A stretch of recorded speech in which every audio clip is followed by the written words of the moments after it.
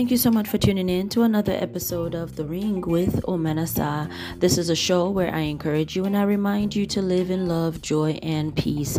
Once again, thank you so much for tuning in to The Ring. Omenasa here. Today is December 18th, 2022, and I hope that all is well with you. My question is, what you've got on you? What do you have on you? Why is there so much favor all over you? Why do people like you so much? Why do you knock on doors and they open? Why do you always have money? Why do you get to travel?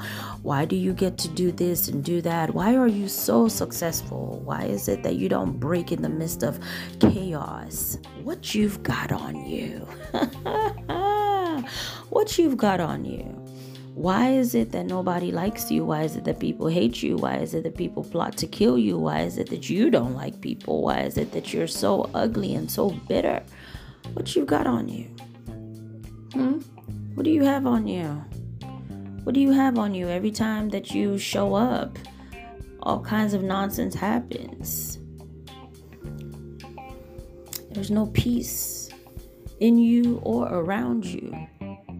What you've got on you? This was a rhetorical question that a nurse had asked me when I had started a new job.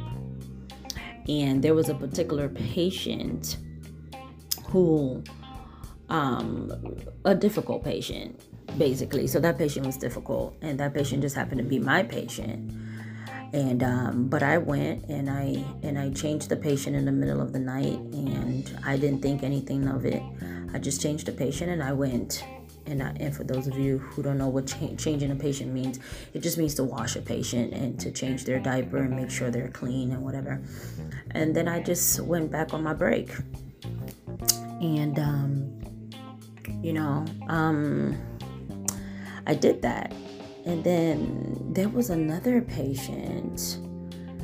I'm sure that I remember that as I'm speaking. But the bottom line is that when I went in the morning for my morning rounds, which was now at 5 a.m. So the nurse was, So like I mistakenly took a colleague's patient because I thought that she was my patient. So I changed that patient, not just with diapers, but I actually got her dressed and everything. And so the head nurse looked at me and she said, "Girl, what you've got on you?" Like, the first patient, which was not my patient, apparently she is like she beats the staff, she beats the nurses, she yells and screams. She's very difficult to handle. You can't get clothes over her head, just all of that. And so she asked me, she let you do her, like she let you change her? And I said, yes, I didn't have any problem with that.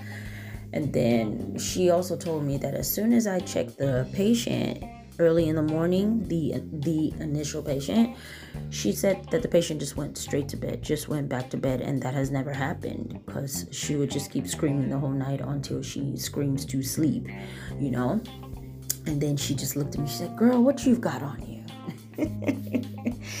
And I said, "The anointing." And she said, "Keep it." She said, "Keep it." And that made me think, what you've got on you. People look at the impact that you're making around, either the chaos or the impact that you're making. And so I'm encouraging you, as I'm encouraging myself, to plant good seeds everywhere I go, to make sure that I'm smiling, to make sure that I'm kind-hearted, and to make sure that I am leaving a positive mark everywhere I go. Because as far as that nurse is concerned, I've got something on me, which is good.